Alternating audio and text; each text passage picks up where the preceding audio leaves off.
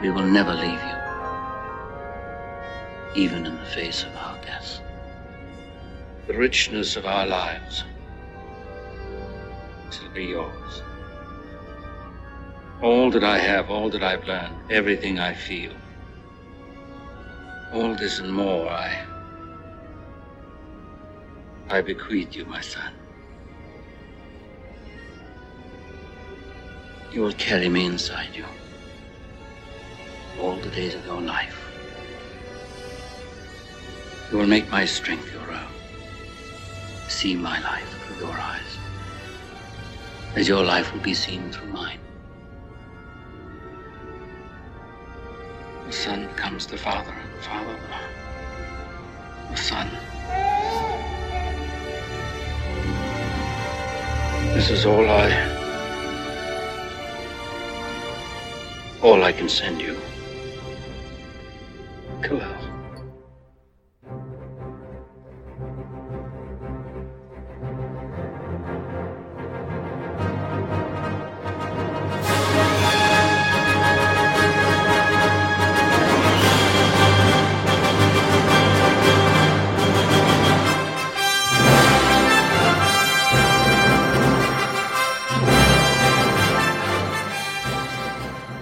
Welcome to the Three Men in a Retrospective podcast, Superman Retrospective Series. Hi. Superman? That's me. From 1978 Superman, all the way through 2016's Batman vs. Superman, Dawn of Justice. Garrett. How can one man be so square and so delicious? Matt. I'm long past saving. And Adam. You diseased maniac. We'll look at all the Kryptonian Sun's cinematic adventures. The problem with Men of Steel, there's never one around when you want one. Was Richard Donner's vision of Superman deserving of its iconic reputation? Easy, miss. I've got you. You've got me! Who's got you? Is Superman Returns as bad as it's reputed to be? Hey, you know something? You're a real pain in the neck. What about 1984's Supergirl? Well, we really better talk. Find out the answers to all these questions and more coming up, courtesy of Percolated Media. This order's to go. Superman, released December 15th, 1978. Budget on this was $55 million. Box office, $300.5 million. And this was directed by Richard Donner, the late, great Richard Donner. All right, boys, you guys got to fawn all over Batman last year. Now it's my turn. I get to talk Superman. This is a movie that I'll go ahead and say this is up there as one of my favorite comic book movies of all time. It came out in 1978, and I'm probably going to make some arguments that it is still probably the best Superman movie that's ever been made. We'll talk about that as we get into the series. But before we get into the logistics of the series and how we're going to handle it, let me reintroduce my partners in crime. First, the one and only, very frustrated at his computer, Adam Bunch. Adam, how are you, sir? I'm Batman. No, wait, that's not right. No, that's not right for this series. And the one and only, Matthew Goudreau. Matt, how are you, sir? Why did you say that name? All right, Superman. This is one saw very, very early in my life. Have a very big connection with this movie. Adam, let me get to you. What is your relationship with Superman, the character, and this movie? Superman seems to be, for me, one of those characters that was always around.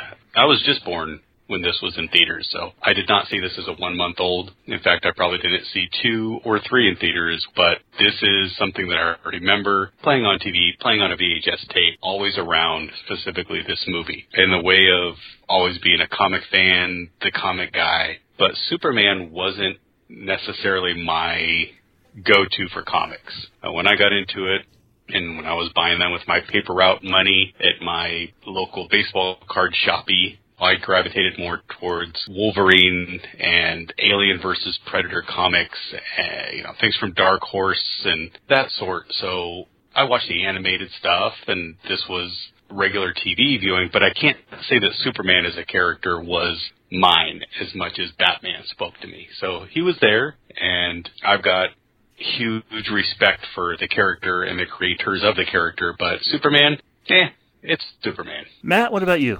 Before I begin, let me just say I love that Adam as a child rejected the most wholesome superhero in comics in favor of Alien versus Predator and Wolverine. And I love you for it because I have a similar relationship with this character in that everybody and their mother knows who Superman is. Even if you have never picked up a comic book in your life, if you beat people up for reading comic books, you still know who Superman is. And because of that, it took me a very long time to delve into him as a character within comics. I was a Batman kid. I was an X-Men fan first and foremost. That is where my money went to, was buying X-Men comics. And Superman I tended to read in collaborative stuff, whether it was Justice League or World's Finest. It was part of a group, but I never went out of my way to read singular issues.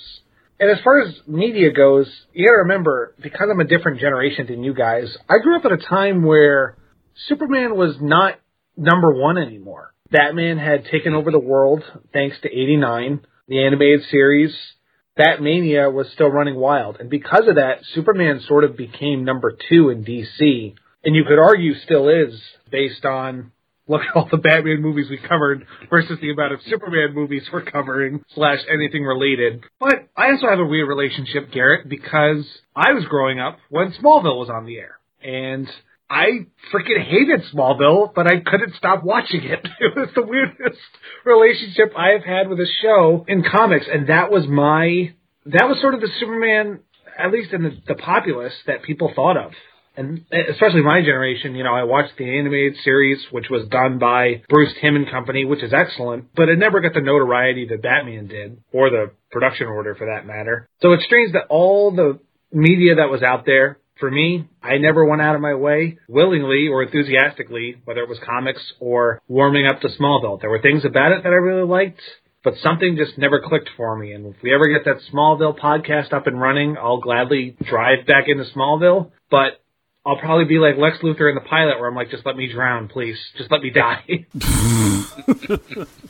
Okay, well, I also have a big relationship with Smallville. Hell, I just showed my girlfriend that show for the first time last year. We went through all 10 of those seasons, and I'll definitely mention parts of Smallville as we get into this particular podcast and the next one. There are things that they get into that this movie pretty much introduces, and this movie we're talking about today introduces a lot. Also, I do want to mention, too, that the way we're covering the series is, yes, we are doing the first 4 Superman movies. We're doing Superman 78, Superman 2. Yes, that is only going to be one podcast, not 2, for the Donner Cut, but I will definitely mention differences because I'll be watching both for that podcast. I'll do Superman 3 and Superman 4 this month. And I gotta say, I have so many things to say about all 4 of these movies that we're doing this month. There are so many things about all those movies. Even that 4th one. I have stories about how I saw them and what they meant to me. And after we do that, we're going to have a couple months off from Superman. We're doing other things. And then starting in July, we'll go into Supergirl, 1984. Then we'll do Superman Returns, Man of Steel, and yes, we are covering Batman v Superman again, covering the Superman characters that are in that film. So, Superman 78. This was a movie that, like I said, I saw it very young. I did not see it in movies, though. When this movie was out, I was 1 year old. So there was not any way I was going to go to theaters to see this, obviously. My parents taped it off network TV in the 80s, and I watched it religiously. I mean, I watched that tape so much. And one thing about that tape is, and that particular broadcast, people don't realize, there are 3 cuts of this movie. There is this movie that we're going to be talking about today. It's the theatrical cut. I believe all 3 of us have watched that cut. It's about 2 hours, 20 minutes. Am I correct in that, guys? Yeah, it's about that. And then there is the producer's cut, which I watched for that network TV version. That's 3 hours, and that's pretty much everything the producers just threw, basically every piece of footage they had into that movie. And they put it on network TV because, and we're going to talk about the Salkins here, they love this money. Back then, people paid to watch movies on network TV, and they were getting paid per minute for this movie. So it was like a mini-series. It was 2 nights, an hour and a half each, 2 hours with commercials, and that is the way it was initially broadcast on TV. I have a question on that note, because I own this on Blu-ray. It comes in a triple set. It was actually the first Blu-ray I ever bought when I got a player. It's Superman the movie, only the Donner cut of Superman 2, and Superman Returns as a triple feature. So my question was, those 2 cuts you mentioned, are those available in any form of media nowadays? That's a great question. I know the Donner cut, which was released in 2001. They did a whole thing about that where they released it in theaters, and that's only about 2 hours long. I know that is available, but I do not believe in any form whatsoever the producer's cut is available, which is why I'm pissed off that that tape no longer exists. I don't know what happened to that tape. I might have just taped a wrestling event over it or something when I got older. But so those are the 3 versions. Adam, how did you see this for the first time? Matt mentioned that he bought this Blu-ray. Adam, how did you see this? I mean, we're about the same age. You probably watched it around the same time I did, right? Yeah, definitely. And I think mine was the same type of way that parents absolutely were. This is probably on a RCA videotape with the tab taped over so that you could tape over it on an EP recorded off a TV to fit the full thing, for those that remember what VCRs are. But yeah, I believe this was definitely a recorded off a TV, which many of our movies were at that time. Real quick to answer Matt's question, at least the extended TV version is available to purchase now. So you can buy the disc and Blu-ray also, at minimum through Amazon, but they literally promote it as the extended cut TV edition. Okay, good. I don't have to go to a Comic-Con. No. Go to the back alley. Selling bootleg, unmarked discs. Now, before this movie came into existence, obviously, this character had already been around, close to 40 years or so. Yeah, 40 years. And before this movie, there was another one that we're not going to cover. We're going to talk about it a little bit, and then it's a George Reeves movie. I believe they did a theatrical movie called Superman and the Mole Men. I did not watch the George Reeves version, because by the time I got old enough to see this movie, I could care less about the TV version. I did watch it later on in life. Now, Adam, did you ever watch the George Reeves version of Superman? Never have. My closest knowledge to George Reeves' Superman is watching Ben Affleck play George Reeves' Superman in that movie. Yes, which I recommend that movie, actually. It's a very, very good film. He did a great job. It's a good insight. I didn't see this movie until I was probably about 10, because actually it might have been a little bit later than that, to be honest, because I remember, because I was not a Superman guy, but my grandfather was, and he was so hyped, non-movie guy, mind you, for Superman Returns coming out, and he'd talk about how it was going back to the old movies, and that was how I finally watched this for the first time. So I don't have a real overwhelming nostalgia for it, except for when I saw Superman Returns with him, and that is one of my favorite stories I've ever... I will gladly divulge in a couple months. Oh, I can't wait for that. Yeah, I have a story about that one as well. Okay, so when it came time to make this movie, let's talk about the directing. I want to get to the script here in a bit, but let's talk about the directing of this, because that is quite a story. Obviously, we know Richard Donner went on to direct this movie, but there were some big hitters offered the seat of directing for this movie. Now, Richard Donner had done The Omen, so the natural transgression from The Omen is obviously The Exorcist, right? So they asked William Friedkin to do this, who said thanks but no thanks. Sam Peckinpah was interested. I know the story behind that one. And he went in for a meeting with the Salkinds, and when he produced a gun in the middle of the meeting, the Salkinds showed him the door, which is a crazy story. But the most interesting person who was offered this chair, Steven Spielberg, was offered.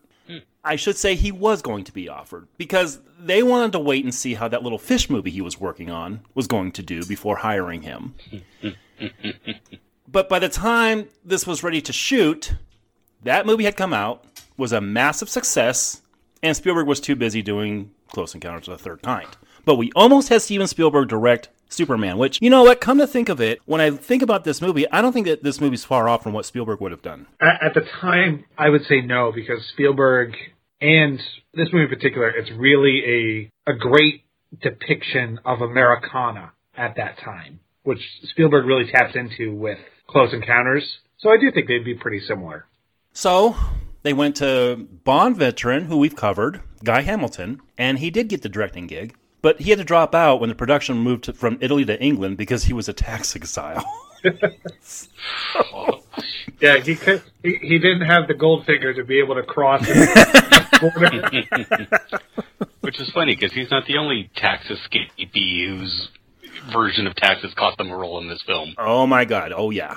Definitely going to get to that. So, after all that, they had just seen The Omen, the Salkinds did, loved that movie, and they thought, hey, let's get the guy who did The Omen to do our big super comic book movie, which, you know, is funny to think about because we just covered Pirates of the Caribbean. And we mentioned that Gore Verbinski hadn't really done any swashbuckling, huge productions before he took on Pirates of the Caribbean. He had just done The Ring. So it's kind of a similar story there. Yeah, absolutely. And it's amazing how synonymous Donner has become with Superman's legacy. It's entrenched in there huge. His relationship even extending to Jeff Johns and their relationship later on down the road. It's crazy how that ended up working out and how his vision is looked at for such a new director, and how many times this worked out that his vision is what people still harken back to when they're looking at Superman. Oh, yeah. They worked so hard to first escape it, then go back to it, and then escape it so many times, which we'll definitely get into as we cover the series, which is a big part of why I really wanted to do this series, because this is a vision that they will keep harking back to. So speaking of Superman, let's talk about who was offered the role of Superman. David Soul, who we'll talk about next month in Salem's Lot. They kind of wanted him. Warren Beatty. They asked Warren Beatty if he was going to do it, and he turned them down. Muhammad Ali was offered the role of Superman. Wow. But producers, they really wanted a movie star in the Superman suit. They asked Robert Redford, who wanted too much money. Clint Eastwood, who said he was too busy. But I'm pretty sure he probably looked at this like, no, I'm not going to do that. And James Caan, who flat out refused, saying there's no way you're going to get me in that silly fucking suit. Another movie star, Paul Newman, he was offered $4 million to play either Superman, Lex Luthor, or Jor-El, and he turned them all down. He was like, nope, $4 million. They literally gave him Newman's Own. The weirdest story of the casting of this, though, is Sylvester Stallone. Now, Stallone was fresh off the success of Rocky, and he lobbied hard for the title role in this film. But he was either vetoed by his producers, who said he was quote-unquote too Italian, or Brando himself. Stallone believed it to be Brando, and he would put Brando down in interviews for years afterwards. So either the producers vetoed him or Brando vetoed him. And once we get into Brando, I tend to believe Stallone on this, actually. But we almost had Sylvester Stallone in the blue suit, which would have been interesting. You know, it's amazing, though, when you talk about money for this and, you know, the financing, that clearly this movie has stood the test of time for 45 years this year. Warner Brothers did not make this movie. They didn't finance it. They didn't pony up the money. They basically just let the Salkinds use their character, and if they liked what they made, they were going to put out the film. That's fucking crazy. Can you imagine? I mean, look at the comic book film landscape today. You cannot throw a rock without hitting a character that they won't put on the fucking screen. And that's what they went through to get this character on the screen back in the late 70s. It's unbelievable to think about. I mean, but this is also the time where, and this is why you get people still showing up to this day in Batman films as producers, because those rights were literally sold to college professors. The film back in the day, and still making that money off of Batman. And Salkinds, love him or hate him, they at least did what nobody else was willing to do and take the chance to bring Superman to the screen. It's also important to note that this was, at the time, the most expensive production ever. You're talking $55 million, which is astronomical at that time, and we were removed from both Jaws and Star Wars, and I put this, I guess, the same trident. This is the third tip of 70s blockbusters that have changed the cinematic landscape, because it is the godfather, no pun intended, of all superhero movies. I defy you to watch any superhero movie, let alone Superman, and have someone not compare it to Superman the movie in any capacity. Hell, they couldn't escape it with the various sequels and reboots and what have you. But from his first audition, Donner loved Christopher Reeve, though it was determined that he was too skinny to play the part. So Reeve ended up being trained by David Prowse, another guy we'll be talking about here pretty soon, and eventually he went from 170 pounds to 212 when they were ready to start shooting. So Prowse really got him in shape, and Reeve was paid, you guys ready? How much would you guess? The Prowse was paid? How much was Christopher Reeve paid for this? Oh. Say $1 million. I'm going to say half that. Reeve was paid $250,000 for this and Superman 2. So a half, what Adam said. A far cry from Brando's asking price, which we'll talk about here in a bit. You know what? That kind of shows when you're looking at the billing for this first film, though. Jeez. Yep. He's not top billed here. But I'll say, as much as that seems absolutely crazy, I think nowadays in the movie they call that the Marvel method. Very true. I think this was a very smart decision to cast an unknown as Superman. Because it's an unknown, it really sells the tagline, "You'll believe a man can fly." I think if you cast anyone with a semblance of notoriety, people would see the actor. But I think because Reeve was not known and also bared such a startling resemblance to Superman at that time, it really took people by surprise and was immersive. And also, speaking of Bond, they went the Sean Connery route of casting someone that had worked before but was not a star. But they stepped it up. Having Marlon Brando and Gene Hackman in the same movie, that's a big frickin' deal in 1978 in a Superman movie of all things. This was also not yet quite at the downfall of Marlon Brando's career. He would still work for another 20 plus years. Although this is much like The Godfather, where his ego started to expand as much as his waistline did. Oh, God. So many Brando stories came off this set. And you know what? Brando was one of those guys. This was the apex of his career. Yeah, he continued working for quite a while after this, but this was his peak. He had just won the Oscar for The Godfather. This was written by the guy who wrote The Godfather. You're right, Matt. This was a big get, and I'm going to get to that here in a bit. But let's talk about the script real quick, because this original script was written by Mario Puzo, who wrote The Godfather. By the way, get ready to hear this a lot in the next few weeks. Puzo actually sued the Salkinds for non-payment of his salary.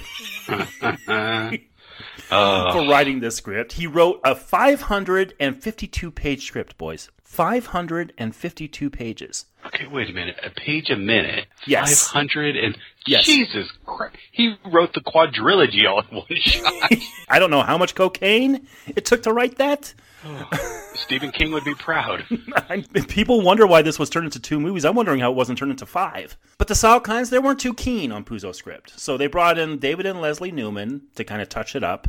And they put some weird scenes in, even one including Kojak, who gives Superman a lollipop and says, "Who loves you, baby?" That was in their script. Thank God that wasn't included, because Donner saw that shit, and he's like, you know what, I got to put an end to this. So he brought Tom Mankiewicz, a guy who we also talked about during the Bond series. He wrote a few of those scripts. He came to touch it up, and I think a lot of what we see on screen is a result of him and Donner's touches. All right, well, that's basically all I have for the making of so far, boys. There's a lot more as we get into it, but what do you guys say we just kind of dive into this film a little bit?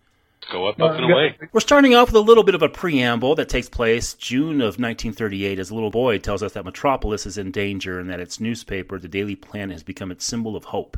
Interesting little way of starting this off. What do you guys feel about this? I honestly did not remember this. I remembered this as starting off on Krypton. I did not remember this particular scene. No, and I didn't either. When this opened up this way, I didn't know if it was something special for the version I was watching. Was it something added? I would look it up that this was the intro. I don't remember this whatsoever. I just remember the credits and starting on Krypton. But I kind of fucking love this. When these companies nowadays do everything they can to ignore the history and where these characters actually came from, I love the fact that this is actually willing to show a comic here and to start it off this way. It's very wholesome. And I think that is appropriate for the source material, especially with where Superman was at this time, because we're still, in the comic book landscape, we're still pre-crisis. So not everything was thrown out with the bathwater. But it also ties into the Daily Planet, which is a major piece of Superman that is as important as Krypton or Lois Lane or any of the other things we associate with the character. But I totally forgot this to the point to where I looked at my Blu-ray and thought this was like a Return of the Jedi Star Wars 90s special edition changes. Yeah. Except it was good, and I didn't want to rip out my eyeballs and set them on fire. We are then treated to the famous flyaway credits, and my God, that score. Donner used to say that the theme to this movie is literally the only theme he has ever heard that utters the name of the film. And I'm telling you, you hear those strings and he's right. Now, we're going to be talking about John Williams a lot this year in the next few months. Okay. 3 big series that he's involved in. But here, he's fresh off Star Wars. And we'll talk about those themes soon. But I got to say, after Star Wars, maybe the indie theme, this is his third most recognizable. What's funny is, he wasn't Donner's first choice. Donner had just worked with Jerry Goldsmith on The Omen, but good old scheduling conflicts, they got in the way of that happening. Going into this, I was prepared to be kind of like, okay, I've heard this score so many hundreds of times over, and I'm going to be overhearing this score. But god dang, if you get my goosebumps just like perking right a second, then it starts. And as it hits its crescendo and really kicks in, I got a smile on my face.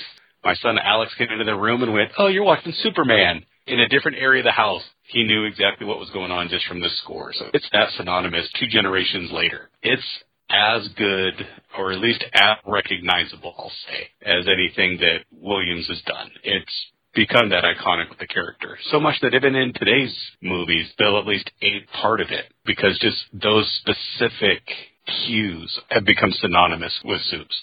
I thought I could get tired of hearing this song. Talked about it last year with Justice League. They brought it back. You go to Six Flags, and you'll likely hear this if there's a Superman attraction. I don't think it's possible for me to get tired of this theme. I firmly believe that you could play this in any movie until I die, and I would be still grinning from ear to ear, because it's befitting, it's triumphant, and to this day, I still think this is the most recognizable superhero theme ever. Now, Danny Elfman's Batman theme is pretty close, but I think this one flies just a little bit higher because it's longer and it's got the great crescendo, but it peaks.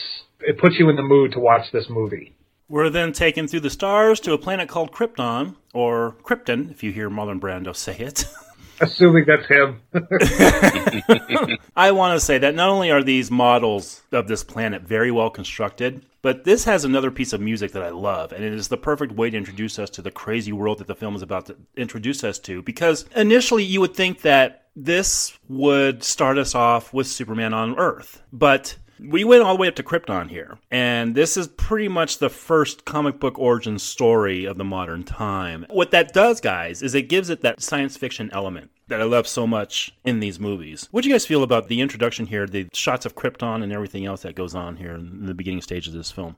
So I think I speak for Batch when we did X-Men all those years ago. He talked about how he judges comic book movies based on how beholden they are to the source material. And having said that, I don't always agree with that statement, but I do think for the purposes of this movie, it is important and vital to start on Krypton, not just because of explaining where Superman comes from, but they were smart to ride, and I believe this in my heart. I don't think they would have started on Krypton if it wasn't for Star Wars, because the miniature work, it is very exaggerated's too strong of a word, but everything's very glittery, and God, there's more white in this than goddamn away game for the Jets. But it's awesome to look at. I appreciate the attention to detail. I appreciate that they felt it appropriate to tell the entire Superman origin story. There's very little from his inception outside of him being conceived that is left on the cutting room floor.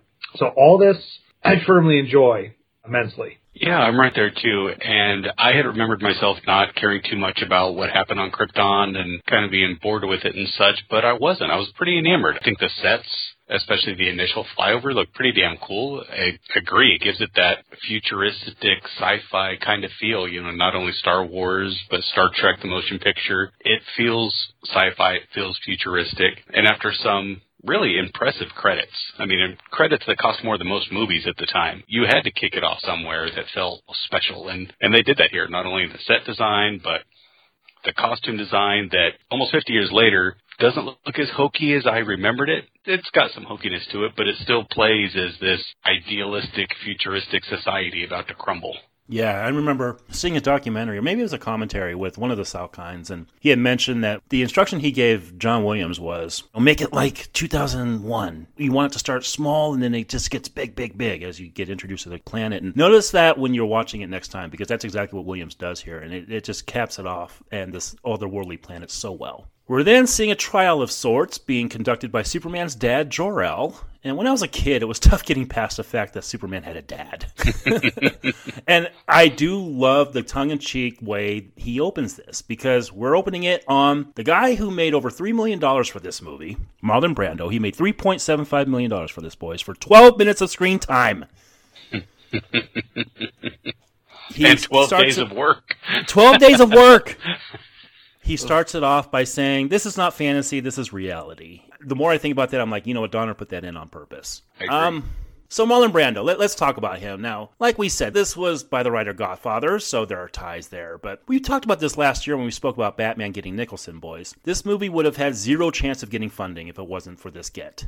They needed a movie star. Donner wasn't going to budge from his original choice of the title character, which was really the start of his terrible relationship with Sal Kynes and the other producer of this named Pierre Spangler. So in lieu of that, they needed another huge star, and Brando was that star. Even before The Godfather won him an Oscar, this guy was a huge movie star. And it wasn't until they got him and paid him $3.7 million plus a percentage of the grosses that this production was able to move on as planned. Now his performance here, it can be construed as being a mere presence, but that presence looms large for me, and I do love Brando in this role, even with all the stories of him fucking with Donner by saying he needed a bagel to act next to him and having his lines written just off camera so he can save him. I think this role, which really would be the peak for him, is glorious. What do you guys think of Marlon Brando in this? For me, it's a role that's been obviously made fun of over and over between SNL, other skits. It's easy to see, at least take offense to some of the mumbling that he does going through, but I think you hit it. He looms large here. He's definitely a presence in this opening set. Twice, actually, since we have kind of two. It's funny that they filmed two movies together because we got almost like two conflicting openings here since we get to Krypton. But Brando, for all of his, on occasion, sounded like he just came off the set of The Godfather, he commands a presence, and you at least believe that Superman can come from this guy's loins. I think he gives instant credibility to something that could be seen as too outlandish, even for 1978. Sci-fi, with the exception of Star Wars, which is more space fantasy, it was not a very welcoming sort of genre. And casting someone that is instantly recognizable was a sex symbol for the longest of time. Maybe one of the most famous actors who ever lived, being Superman's father, who is the most famous American superhero. Nice little bit of meta commentary. And Roger Ebert has one of my favorite review lines ever where he said Brando was paid $500,000 per cliche, which is really what a lot of his dialogue is. He is Al Gore telling us that the planet is doomed and we need to get off of here before the red sun explodes. So I think Brando does a very good job. And this is one of the last times you can say that if you're an enthusiast of his career. Because after this, we got Island of Dr. Moreau, we got Score, we got just a lot of bad projects. And he made Donner's life hell, and he tried to sue the Sal Kynes for $50 million. But I'm sure the commissary table was more than inviting for him. In all, he got about $14 million after that lawsuit. Because the Sal Kynes, once again, did not pay him his salary. And when it came down to it, I mean, they got more than Brando. If it wasn't for Brando, this film doesn't get funded. Probably never comes together. They also never get their villain in this movie. Well, I mean, Hackman only came on board because of Brando as well, and that can't be understated. That did create the domino effect that landed that get, for sure. And we'll talk about Hackman a lot when we get to him. Jor-El is giving a trial to 3 criminals we'll be seeing a lot of next week, so let's save our thoughts on them until then. But I do like this scene as it sets up next week very well in a way that I wouldn't have imagined if I had seen this movie in theaters in 1978. Here it gives us a glimpse into his power, and I like how it works in that way as well. You know, we're seeing Jor-El at his height of power here. It's also done contextually because Donner envisioned 1 and 2 as one movie, and he shot them together. So in his mind, I don't really think he was looking at this as one setup for later, per se. But it's effective, and I still love that Phantom Zone effect to this day. Oh, yeah. Oh, the big 70s album cover that comes down and swoops them up. Yeah. I do, too. I think it looks marvelous, actually. I like the scene, and I like what it does, and not to mention, you realize that there's these badass villains that Krypton has as well. Zod is fucking menacing here. The opening, absolutely, you know. First you, and then your ass. I mean, he's fantastic. It's a shame that Christopher Lee decided to flee his tax troubles by going to California and therefore could not go back to Europe to film this movie. That's who originally got offered. Shit, they couldn't film in Rome because of Last Tango in Paris and Brando. Yeah. However, I'm going to say, as much as this scene is awesome, and yes, that transportation to the Phantom Zone scared the shit out of me as a kid, this doesn't have a place in this movie, I think is problematic if you look at this film as just one movie. It doesn't belong here only because as soon as this is done, now we have another scene of basically Jor-El being on the other side of the fence. When you look at it without Superman 2, in hindsight, it just kind of sticks out a little bit. I think if they at least finished this film or got to the point that they wanted to, where when he throws one of those missiles into space, we at least see them break free, I think it would have been a fitting end. But we don't get that in this film. We get that next week. We cut to Jor-El in an argument with the council as he says they must evacuate the planet as it will explode within 30 days. Now, this gets to something I need to ask. How does he know this? And are we supposed to take Jor-El as some kind of prophet or just an overprotective father? He's the foremost scientist on Krypton. Mm-hmm. So he's definitely got theories. He's proven correct whether he found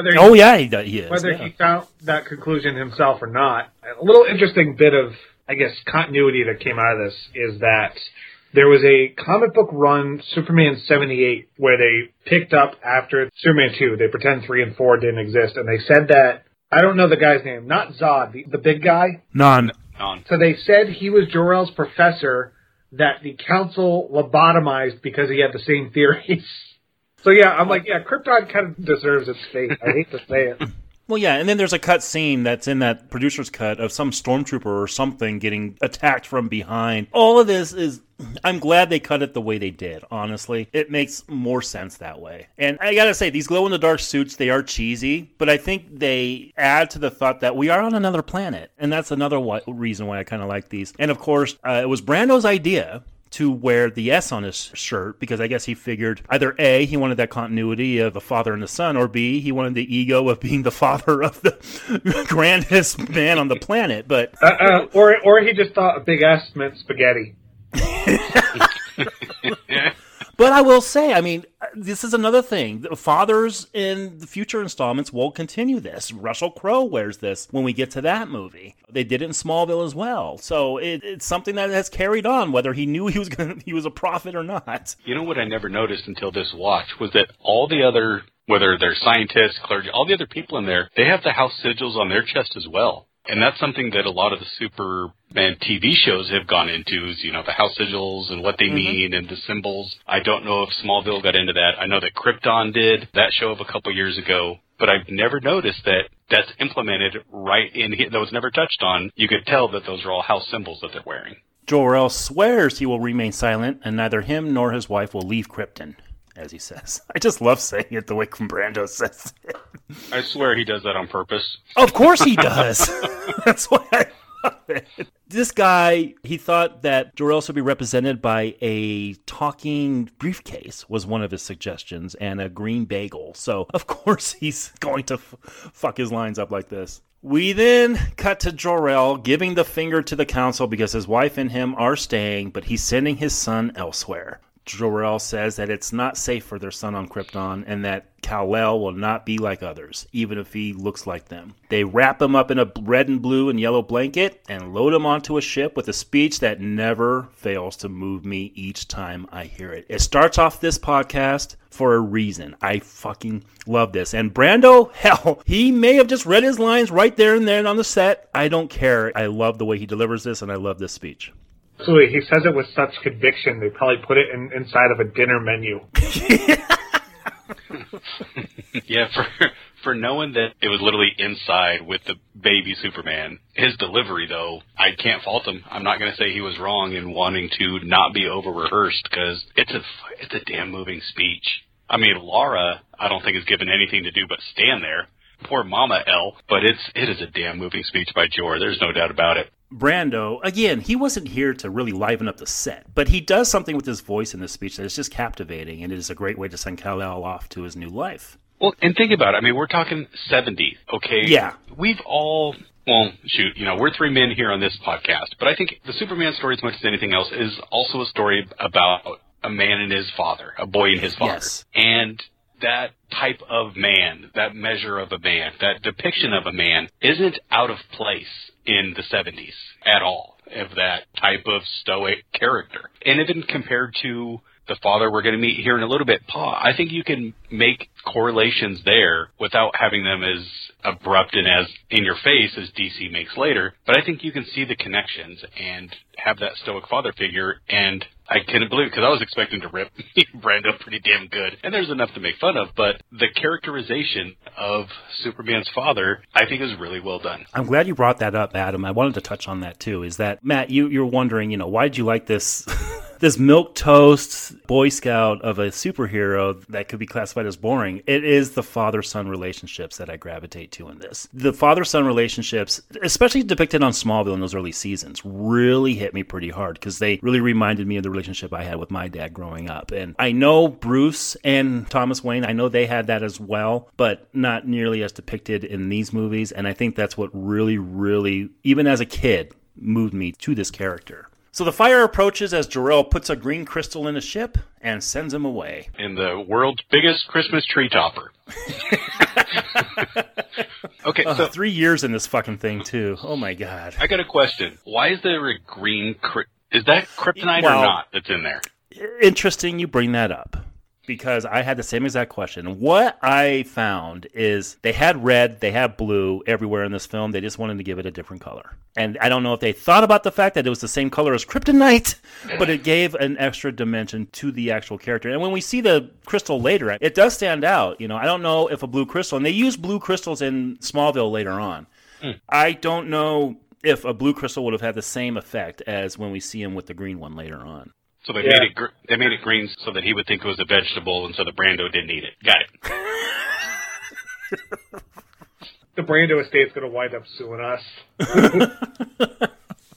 the kryptonite thing is fascinating, because in the pantheon of Superman stories, there are different variations of kryptonite that have different colors. So you could have made it anything other than green than the one that presumably would kill him. Although, maybe Marlon Brando wasn't paying attention, and he said, fuck it. Maybe he was colorblind. Maybe Jor-El was colorblind. The ship flies away and leaves the planet as the entire place explodes. Damn global warming. So, we're seeing the ship fly as Kal-El is getting an in-ship education. What a long trip this is. Yeah, the in-flight movie sucks. Stewardess, I didn't order the Pythagorean theorem. The ship starts deteriorating until it crash lands on Earth, only to be found by Martha and Jonathan Kent. They find the boy, and Martha calls it a miracle that they've been sent a child. And we're hearing talk about John's heart as he changes their tire. Suddenly the car comes down, and who's there to grab it but Clark himself? And this is also when we hear the name Clark, as it's Martha's middle name. So I actually never knew that until I watched this movie for this podcast. I never realized that either. I thought her middle name was also Martha. I love this introduction to Clark, though. I do. I think this really does set up, again, he's left his parents, and we're thinking, oh, God, who's he going to find? And he finds these folks who basically prayed for a miracle, and here they have it. And we're going to get into some religious allegories here later, because I definitely have things to say about the fact that he leaves when he's 18, comes back when he's 30. There are a lot of things that are definitely added by Donner and Mankiewicz that make this a religious allegory, but I love the introduction to Clark here. What about you guys? Yeah, and that's also embedded with Superman as a character. He's the byproduct of Jesus and Hercules in a lot of ways, and some Greek stuff, because kryptonite is literally the Achilles heel. But as far as this introduction with him grabbing the truck, I think it's great, because they don't outright say just how powerful he would be before they send him off the planet. They just say his senses would be heightened because his molecular structure becomes more dense. So to see him do something that impressive at such a young age makes you wonder what he's capable of later on. I'm glad they don't do anything. There's no fiery explosion or anything like that. It's just he picks it up. That's all there is. Yeah, I agree. It's the perfect movie moment of show, don't tell. We got told quickly, but they're actually showing us right now. And even as a baby, though, he's got a smile. He just seems so wholesome. You feel like he just protected Pa Kent. I got to say, though, Martha's really quick to want to keep this baby that she found on the side of the road. Jonathan, I always wanted one of these. Well, Martha, he's got a family. I don't give a shit. He's ours.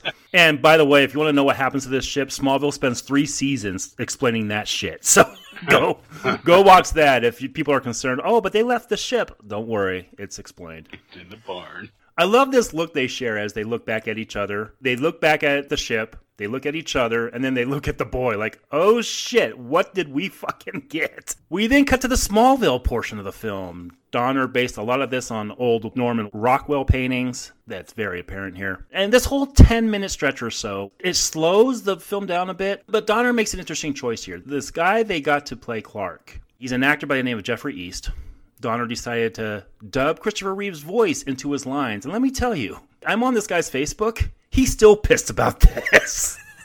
He's been angry about this for decades. I was wondering when I was watching this, because I'm like, why does that sound exactly like a youth-down Christopher Reeve? Mm-hmm. I never knew. What's interesting is on the producer's cut, they put his original voice back on it. And really, there was no reason for Donner to do that. I really do question that choice. They even gave him like a prosthetic nose and makeup to make him look more like Christopher Reeve here. It was an interesting choice, let's put it that way. One of the few choices with Donner's I don't agree with in this film. It's an odd choice. I get doing it for consistency's sake, but they also say that Superman never really goes through puberty. He just sounded like that as soon as he started talking. Clark is just the ball boy here, getting pushed around by Brad Wilson as he crushes on Lana Lang. More of these two in a couple weeks. And then, just as a temper tantrum, Clark just kicks a football like 1,000 yards. And then just shows all of them up by outrunning a train, not to mention the car that they're in. Faster than a locomotive. Love it. Yep. Oh, yeah. And, oh, God, I'm so glad you brought that up. The escalation of powers here is tremendous. And we're going to see him catch this bullet. We're going to see him leap a tall building. We're going to see all of this stuff within the course of this movie. The writing in this, whether it's Puzo, whether it's Mankiewicz, whether it's Donner, whether it's the Newmans, is pretty tremendous all the way around, except for a few small portions, which I'll get to. And one big one. One big one, yeah. Now, this little Easter egg, I don't know if you guys know of this one. I remember watching it when I saw it on network TV, but they had this little Easter egg of Lois on a train where she's watching this guy run across and she's trying to show her parents, and her parents are like, oh, Lois, you're always making up these stories. Now, first of all, this girl is like 12 years old and Clark is like 18 here. So it's like, what are we doing here? And it was just a kind of a silly little Easter egg that I'm glad they cut out of the theatrical cut. That's one of the reasons why I rebelled against Smallville is I've never liked him having any connection to Lois Lane before he starts work at the Daily Planet, no matter how forced it is. There are certain things that I like that he discovers once he grows up. And for the record, Lana Lang better than Lois Lane any day of the week. Coming from a gay man. Every day of the week and twice I'm not talking about, Tuesday. I get Lois Lane, but God damn, can we include some other women into the Superman universe? God damn. Well, that's what Smallville did initially. Jonathan overhears Clark tell the other kids that he ran to get there, and Jonathan just kind of gives him a lecture that he was out here for a reason, and that goes beyond just scoring touchdowns. This leads to a playful run through the barn and ends with Jonathan going down with a heart attack, and man, was this heart-wrenching for me as a kid. It killed me. Seeing him grab his wrist and fall really scarred me and was really my first intro to a realistic death on screen. What do you guys think about this, boys? I mean, this is how Jonathan pretty much dies in the comics, too. Is it? Because I honestly don't know. In the first editions I read, yeah. Okay. Because I think this is very important for Superman as a character. To me, this is like the equivalent of Uncle Ben dying by a random act of violence. That Superman, for all of his power, cannot save his father because there is no superpower that can combat mortality and what makes people human. That's the ultimate tragedy of Superman in certain ways. But also, I think the fact that it's a heart attack and not a car accident or a mugging. A tornado. Like I said, save it for Man of Steel. I think that's something that he can't detect and is just part of human anatomy is something that I would never change if I was a writer. And I get writing Superman. That is not a task I would want because it's probably the most challenging character to write. But the Superman stories I like the best are when he deals with the prospect of dying or mortality, like All-Star Superman. No one's read that. Highly recommend it. The animated movie's really good too. But ironically, less said about Death of Superman, the better. Because that story, oh God. Yeah. hate to say it, everybody, it's not very good. No, it's not. I'd forgotten that it had happened so early on, well, relatively early on in the movie. I mean, this movie's going along. Like Matt said, it's important to the fabric of the character. You know, in the same way that Thomas and Martha Wayne getting shot in an alley by a random mugger is important. It would be stupid if, say, I don't know, like you made the Joker kill him in an alley, for example. Let's just say. It would, you know, the equivalent would be like LexCorp tainting the medicine supply and Jonathan's heart pills weren't doing the job. You could find a million ways to tweak it, to want to make it personal, to want to make it all this stuff. It would never be as effective, and it would never matter as much to what that does to the character than this. You have all the power in the world. You're a god on Earth, and you can't save your father from dying. God, I'm going to fucking cry thinking, like, as I break this down, that you can't stop your father from dying from a heart attack. And it's powerful as all shit. I agree with both of you, and I also agree with Matt in that it's really important for this character, especially towards the end, at the end of this movie. It really comes into play. He's wrestling with both fathers, and their lessons to him, and this really comes into play later. But as somebody who is being sent here and somebody who is going to try living here as a human, this is very, very important. I completely agree with you guys. Well, when it comes down to it, we're going to discuss some obvious religious allegories later on. But to me, Superman has been the Moses story as much as anything. Mm-hmm. He's literally sent down the Nile in a basket. He's sent down the river to fit in and save people in another part of the world. And I know the Jesus allegory is there and everything else, but that's what we're getting here with Superman. To me, it's the Moses story. And written from some Jewish guys out of Queens. I don't think that's hard to escape. We cut to Clark and his mom at Jonathan's funeral, and Clark feels guilty that after all the powers he has, he couldn't save his own father. We then cut to Clark waking up. His radio is a bit on the fritz, and he goes to the barn to find, as he puts it next week, this crystal calling him.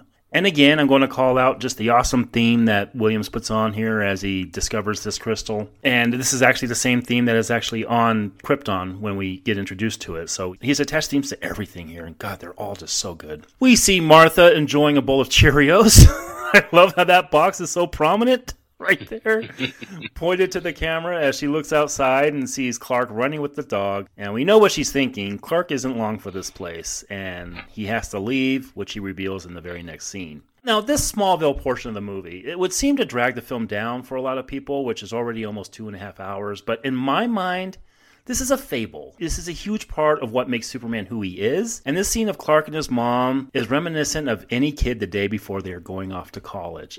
This whole portion, it just makes this movie into something other than just another science fiction story. It makes it into something. Let's think about the time in movies. We had the Ten Commandments. We had all these biblical fables. And they needed an in because you couldn't just sell a story like this based on the comic book title like you can nowadays. So to make it this biblical fable, I find it very bold, and I find it very rewarding. It's vital because the common complaint about Superman from people who can't stand him or don't like him is that he's not relatable. So showing him as growing up in America with no overwhelming privilege outside of his powers, having a family, having tragedy, experiencing loss, and having an actual relationship with parents, I think that makes him easily identifiable. And quite frankly, the movie doesn't work without these scenes. If it was just him being sent to the planet and they do like a Batman Returns, speaking of Moses, 30 years later, there's a lot of ground that you're just leaving up to the viewer's imagination, and I don't think that would have worked. Yeah, if you want to endear people to this character, you can't overstate how important us getting a chance to see him in Smallville is. Matt hit it. For those that complain about Superman, but also for those that say they can't write Superman. Yeah, there's a reason, and it's because you don't want to or can't bring out his humanity, and his humanity is here. Clark Kent is his version of what humanity is, and this is where he learned it. The bumbly Clark Kent is his take on humans. And for those that haven't read it, don't watch. Maybe watch, but read Red Sun. See what happens when Clark lands in Moscow instead. It's a completely different story, and I think it's important to know that Smallville, Ma and Pa Kent shaped Superman as much as Earth's Yellow Sun did. And if anyone wants more of this, there's 10 seasons of it on Smallville, which is a lot of hours of television. I've heard of that. We cut to Clark in, I'm guessing, the North Pole, as he treks through and throws the green crystal where it told him to throw it. And again, the sets here, the way these models grow is just fantastic. I love this Fortress of Solitude building scene. This was done at Pinewood Studios. We've talked about Pinewood Studios on this show many, many times. The set design, the craftsmanship over there, just glorious. And God, do these sets fucking stand out. I like the set. I think it's an amazing effect. I don't understand the whats and the whys of him traipsing up to the North Pole to throw a crystal in the water, though. We're not given explanation. I don't need this movie longer, but it's just a very I need to leave, and suddenly we're at the North Pole. Clark makes his way inside and grabs a crystal, which awakens an AI version of Jor-El. And here we get the ultimate homeschooling. Yeah, this is what my kids did during 2.5 years. This feels very psychedelic, very 70s. I do like the way we pan through Jor-El's face as he's teaching them and things. And this is all pretty good stuff. And I also love how we learned here that the sun is the source of his strength and also the cause of Krypton's destruction. Pretty good stuff here, even if it's a little psychedelic. It reminds me of THX 1138. Oh, good call. So does Krypton at the very beginning, though. The colors, the whiteness, the way the characters look, that embodied head, it just takes me to that kind of, as you said, that psychedelic feel. This is also the first time we see Christopher Reeve in the suit flying past the camera, and fuck, was Richard Donner nervous about this shot. It should be said, I didn't really mention it in the beginning, but they spent over $1 million on just tests of the flying rigs to do these scenes. And so when it came time to do this shot, which was the first shot of Christopher Reeve in the suit flying, I think Donna was like, oh God, please work, please work. Well, it did. And here he is. Jeff East no more. He is now Christopher Reeve. We cut to Metropolis, or New York, as a taxi cab pulls up in traffic and Lois is typing up an article asking how many T's are in bloodletting and how to spell massacre. Ah, Margot Kidder. Not the traditional choice, I'd say, for the role of Lois. There were many, I guess you could say, more conventionally attractive actresses up for the part. Leslie Ann Warren, she auditioned, as did Ann Archer, who people might remember from Fatal Attraction. At this point, Kidder, she would have been in Black Christmas, and Amityville Horror would be made the year after. But as someone who has read a lot of the early Superman comics, both before and after her casting, I think this is where people who would write this character in the future would get her spunk, because what Kidder does so well is illustrate the genuine ballsiness and not the traditional woman in distress that we'll see later. Do I believe that the most powerful man in the universe would fall in love with her? I guess we'll talk about that throughout the course of this podcast, but here, I'm just going to say I do really like Margot Kidder in this role. What about you guys? She, as a hard-nosed New Yorker type of reporter, I think she works out fine. As this being, especially from Love at First Sight, the woman that Superman's going to break the rules for, I don't get it. I guess we'll talk about more of that next week. I'm in lockstep with Adam. I think that as the role is written, and believe me, there's another character who is not how he's often perceived to be, she is excellent. And what I have to say is not because of a lack of chemistry with Reeve. I think they both work very well together. But it's always the problem that I've had with Lois Lane of that if you're going to make her Superman's world in so many ways, she should be either the peak of human altruism or flat out just the most attractive woman walking the face of the planet. And we don't get either of those here. And because of that, it makes it all the more difficult for me to believe that Superman would do what he does at the end of this movie exclusively for her. I've never been 100% sold on that front. You take Linda Carter when she's dressed up as Diana Prince out of that Wonder Woman 75, 76 TV show and place her here, she would look fantastic. But it's not just about, it's tough. This isn't ripping on Margot Kidder. I mean, they're what, 4.5, 5 years apart? Mm-hmm. And with all due respect, they look 15 years age difference between them. Well, here was her peak. I think she looks fine here. It's when we get to next week, because they filmed scenes for next week's movie a couple years later. Those 2 years really work on her. They don't do her a good service, but I think she looks fine here. I think she has, like I said, she has a spunk, and I do think she has that little girl appeal to her where she has a real prettiness in the beginning stages here. But as the years go on, we'll see this really not be a good look for her. I remember my dad crushing on her back then. We'll discuss a similar crush of mine coming up later on this year. But it's funny if you I'm glad I had the subtitles on, because you would miss so much of the dialogue with the typing going on. Lois is talking about, oh, Perry, do you remember that expose I did on sex and drug orgies in the old folks' home? Yeah. This is a Superman movie. Oh, my God. And she's asking how many T's are in bloodletting. She's asking how many P's are in rapists later on. You're right. PG rated. Yeah, we know which lines came from Puzo. Yeah, no shit. Lois meets Clark Kent as he pretends to struggle opening a bottle of soda for Perry White. All right, let's talk about Reeve here.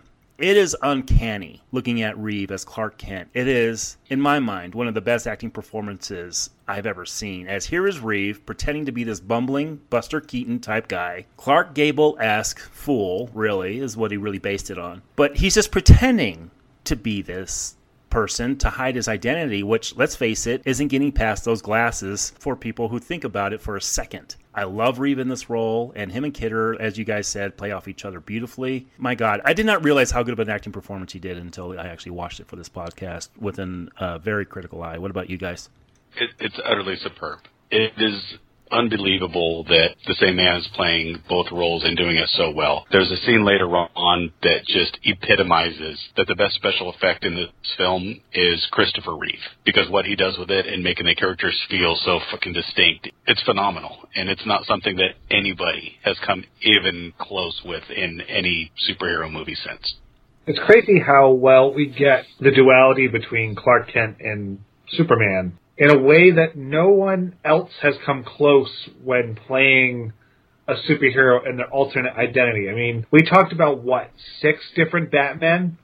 And none of them pull off the Bruce Wayne Batman contrast like we see here.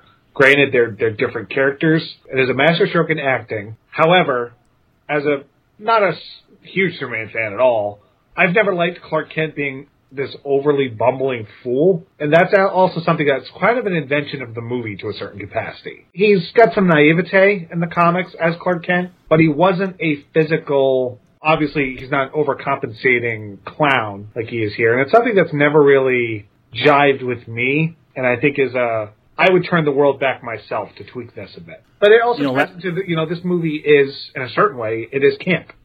It is, So it plays into that very well. I'm just talking about my own personal preference, what I have done. Last month we talked about Jack Sparrow, and if we could separate the antics of the actor playing him from the character on screen. And I was kind of worried about a similar thing here, because really, since this movie came out, these two, now both passed, they went through so much in the decades since. Like I did with Depp, though, at least in those first 2 movies, I was able to separate the lives these two had from the characters they were playing on screen. And yeah, it's weird to think that Superman would fall in love with this woman after so much of the chastising that goes on in their first few scenes together. She is not nice to him at all.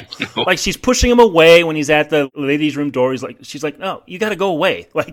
She closes an elevator on him when he's trying to talk. Yeah, I mean, she is not nice to him, but not for 1 minute do I not believe that either aren't genuine. And I think that's what really separates this from other superhero movies as well. So after White tells Lois that Clark's the fastest typist he's ever seen, Clark asks if half his salary could be sent to his silver-haired mother back home. And going back to the genuineness, I love how Lois asks Clark, any more back home like you? And Clark just responds, not really, no. Another thing Donner does so well here is capture the franticness of a newspaper newsroom. Remember when that was a thriving industry, guys? Yeah, for those under the age of 30, Googled newspaper. Yeah, right. Clark and Lois, they head down an alley as a robber tries taking Lois's purse, but Lois isn't taking any orders as she tries fighting back. The robber shoots at them and Clark catches the bullet in midair, faster than a speeding bullet. Just a great way of showcasing Superman's powers here, and I love the look as Clark just throws the bullet away and describes every content of Lois's purse. Great scene here. That fucking Patty Jenkins would just rip off years later. I think this is why Bruce Wayne hates Superman so much, because Superman saved someone in an alley from getting shot. I didn't even put that together. I love how clean this robber is, too. He's so well dressed. Yeah, he's wearing a shirt and tie to go mug people. You guys ever been to New York? The robbers there aren't very clean. No, I gotta say, all the they're called ticket scalpers at MetLife Stadium. For all the shit that Gotham gets, I'm seeing a whole lot of crime in Metropolis. Yeah, this was the 70s. Imagine if they shot in New York now for the next movie. Oh, my God. Oh, James Gunn's movie might take place in a war zone.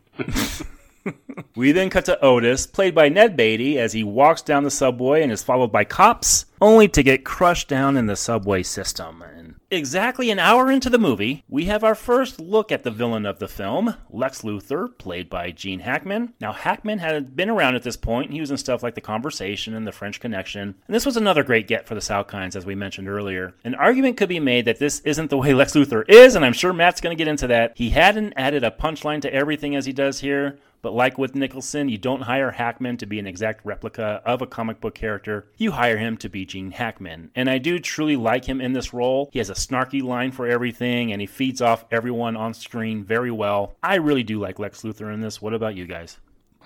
So this is my thing. I think Gene Hackman is great in this role. But I've just never been infatuated with this take on Lex Luthor. And part of that is I grew up at a time where the calculating, cerebral, no-nonsense corporate tycoon Lex Luthor was at its apex with the animated series and post-Crisis. So that was the version I knew. And going back to this was Lex Luthor pre-Crisis. He was a mad scientist, is kind of a bit of an over-exaggeration, but he was not the most developed villain. He was shrewd, he was spiteful. So it's befitting, and it also services the tone of the movie. But if you're asking me, have we ever gotten the Lex Luthor I would want to see on screen? I still think we're waiting for it. And you talked about Ned Beatty. He goes in the Robert Wall Batman bucket for me of I don't find any of the stuff he does funny. Oh, I find him hilarious, actually. I find it grating. This retro for me is going to be like some of those Schumacher Batman movies after a certain point where I feel like I'm on a different wavelength. But Hackman's great. He's always great. You know, I'm glad he's still with us at 90-something years old.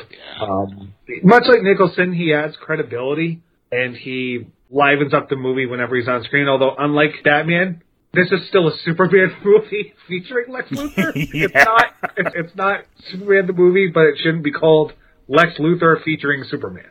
Yeah, I think credibility is exactly what you get something like Gene Hackman for. He does a very good job with what he's given. Much like Matt, I'm going to say I agree. I love Tycoon Lex Luthor, just the smartest man on Earth, President Luthor. Like, I really like that style. Shoot, even recently where Lex Luthor was in the Justice League. A lot of good ways to go, and I agree. I don't think I've gotten what I hope to get for Lex Luthor on screen yet. However, I think Gene Hackman is great every time he's on screen. I think he chews up the scenery like nothing else, even though Beatty is trying to do so around him. But I think Hackman is I think he's devilishly delicious as Lex Luthor. Even though it's not my favorite take, what he does with it I think is damn good. If a used car salesman had his finger on a nuclear button. Yeah. Adam, I'm telling you, I think you would really like what Rosenbaum does with Lex Luthor in Smallville. I agree. You know what? It's funny, I thought of it, because you look at the age Rosenbaum is now, and he still looks amazing for being 50. Mm-hmm. Imagine if they busted him out and let him play Lex Luthor now. Mm-hmm. You know? I would love it. Well, they also, not go too far down the road, but it always seems like when they've done Lex Luthor on screen, they've always cast, quote-unquote, against type. Mm-hmm. Yeah. To counter that, I mean, we talked about Eisenberg a little bit, but even like Kevin Spacey, when they cast him, it's like, you're going to cast him, he's playing Gene Hackman's Lex Luthor. It's not like, it's weird. Lex Luthor is the archenemy of Superman. Yep. But when you look at him in comparison to the Joker on screen, where we've gotten some tremendously credible versions, outside of Gene Hackman, and even then, it's like there hasn't been one on screen that's both great and really faithful to the source material in the movies. Like TV is, like Clancy Brown will always be Lex Luthor for me. Oh, yeah. In the same way that Mark Hamill, that is the Joker voice I read. I hear Clancy Brown when I read comics as Lex Luthor. Hell, he could have played Lex Luthor on screen if he was a little bit younger. Yeah, it's one of those characters that because of how it's thought, we're not getting a Lex Luthor standalone movie like we're getting a Joker standalone movie. It just hasn't developed that well in the media yet. Few funny things about Gene Hackman in this movie. Obviously, he was not going to shave his head. He wasn't going to do that. Wasn't even going to wear a goddamn skull cap. Donner had to basically plead and basically sell his family off in order for him to get him to do that at the end of this movie. But another thing was Hackman really wanted to keep his mustache. He came to set, he had a mustache, and Donner was like, dude, you're already not going to be bald. I can't have you with a mustache. And Hackman's like, I want to keep it no matter what. And so Donner had one as well. And Donner was like, okay, you come tomorrow. You shave your mustache, I'll have mine shaved as well. And Hackman's like, oh, I respect that. Okay. So the next day, Hackman comes to set, and Donner still has his mustache, and Gene Hackman had shaved his, and he's like, wait a second, I thought you were going to shave it. Donner just reaches over and peels his fake mustache off, and he's like, oh, it's shaved. And I think that's the kind of stuff that really gained the respect of a lot of these actors on the set, which is why what happens to Donner really affected a lot of them. So, speaking of Donner, he wanted both Goldie Hawn and Anne Margaret for the role of Miss Tessmacher, but surprise, they wanted too much money. So we get Valerie Perrine here. Who's fine. I mean, she was one of my first crushes when I was a kid. I was like, oh, I'm starting to get feelings. Hello. Yeah, she's very pretty. Lax is just annoyed that no one appreciates his genius, as he makes fun of Otis's cat-like reflexes, and we're well on our way to the greatest land scheme of all time, and man, do I love his four-bayed, 200 feet below the ground, complete with a well-furnished swimming pool. I wanted one of these so bad when I was a kid.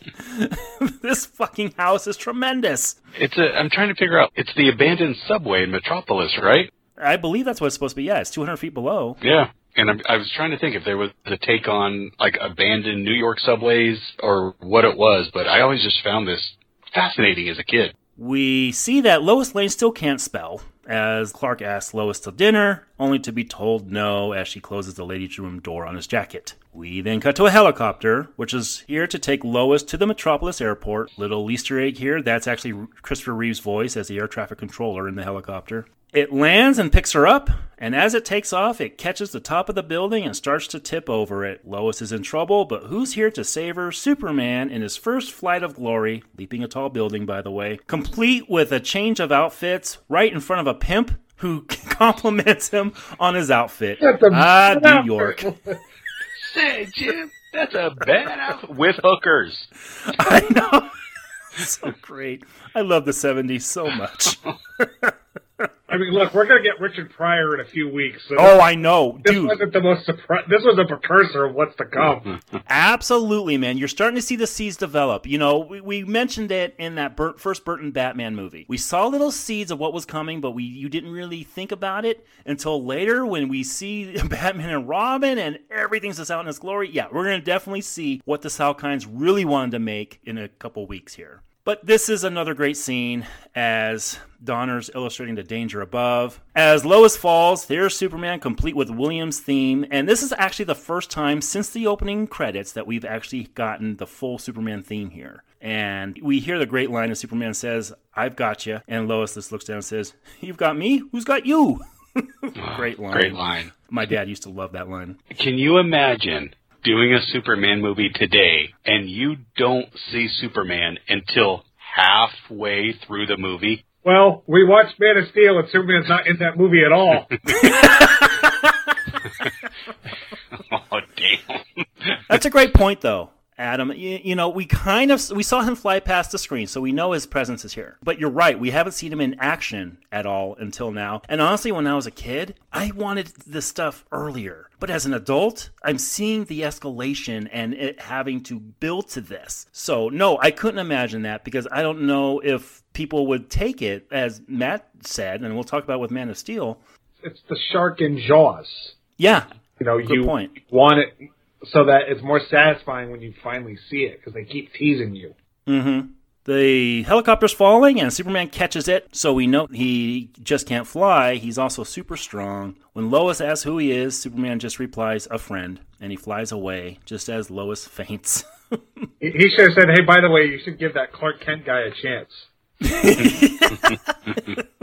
And as from here on out, we get a few more demonstrations from Superman, and this was the stuff I loved as a kid. This was the stuff I would run around in my Superman pajamas and reenact every single time. I would reenact him grabbing this cat from a tree. We're seeing him turn around in the air as he catches up to a robber climbing a building, and this scene here, it was so awesome.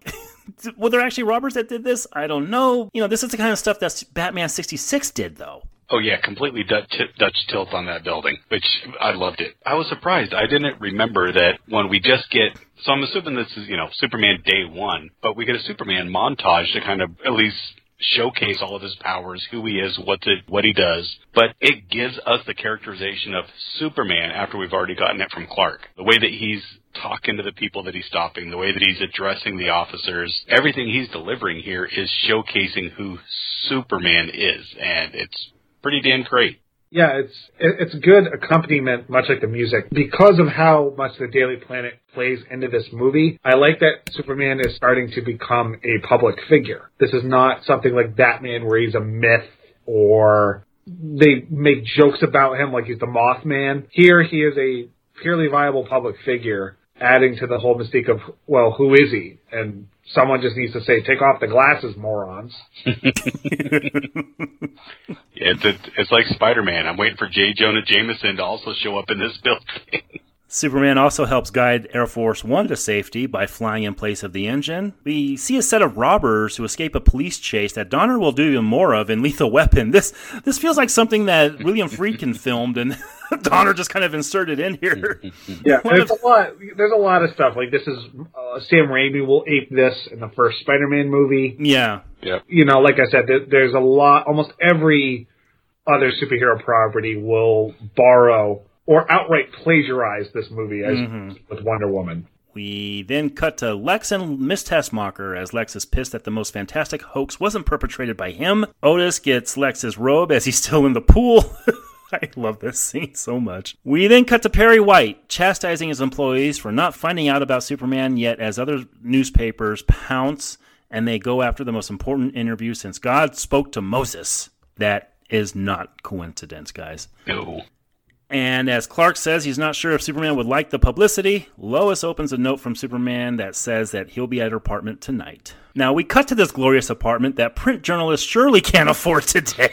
Yeah, this is like freaking Selena Kyle's apartment if Batman Returns.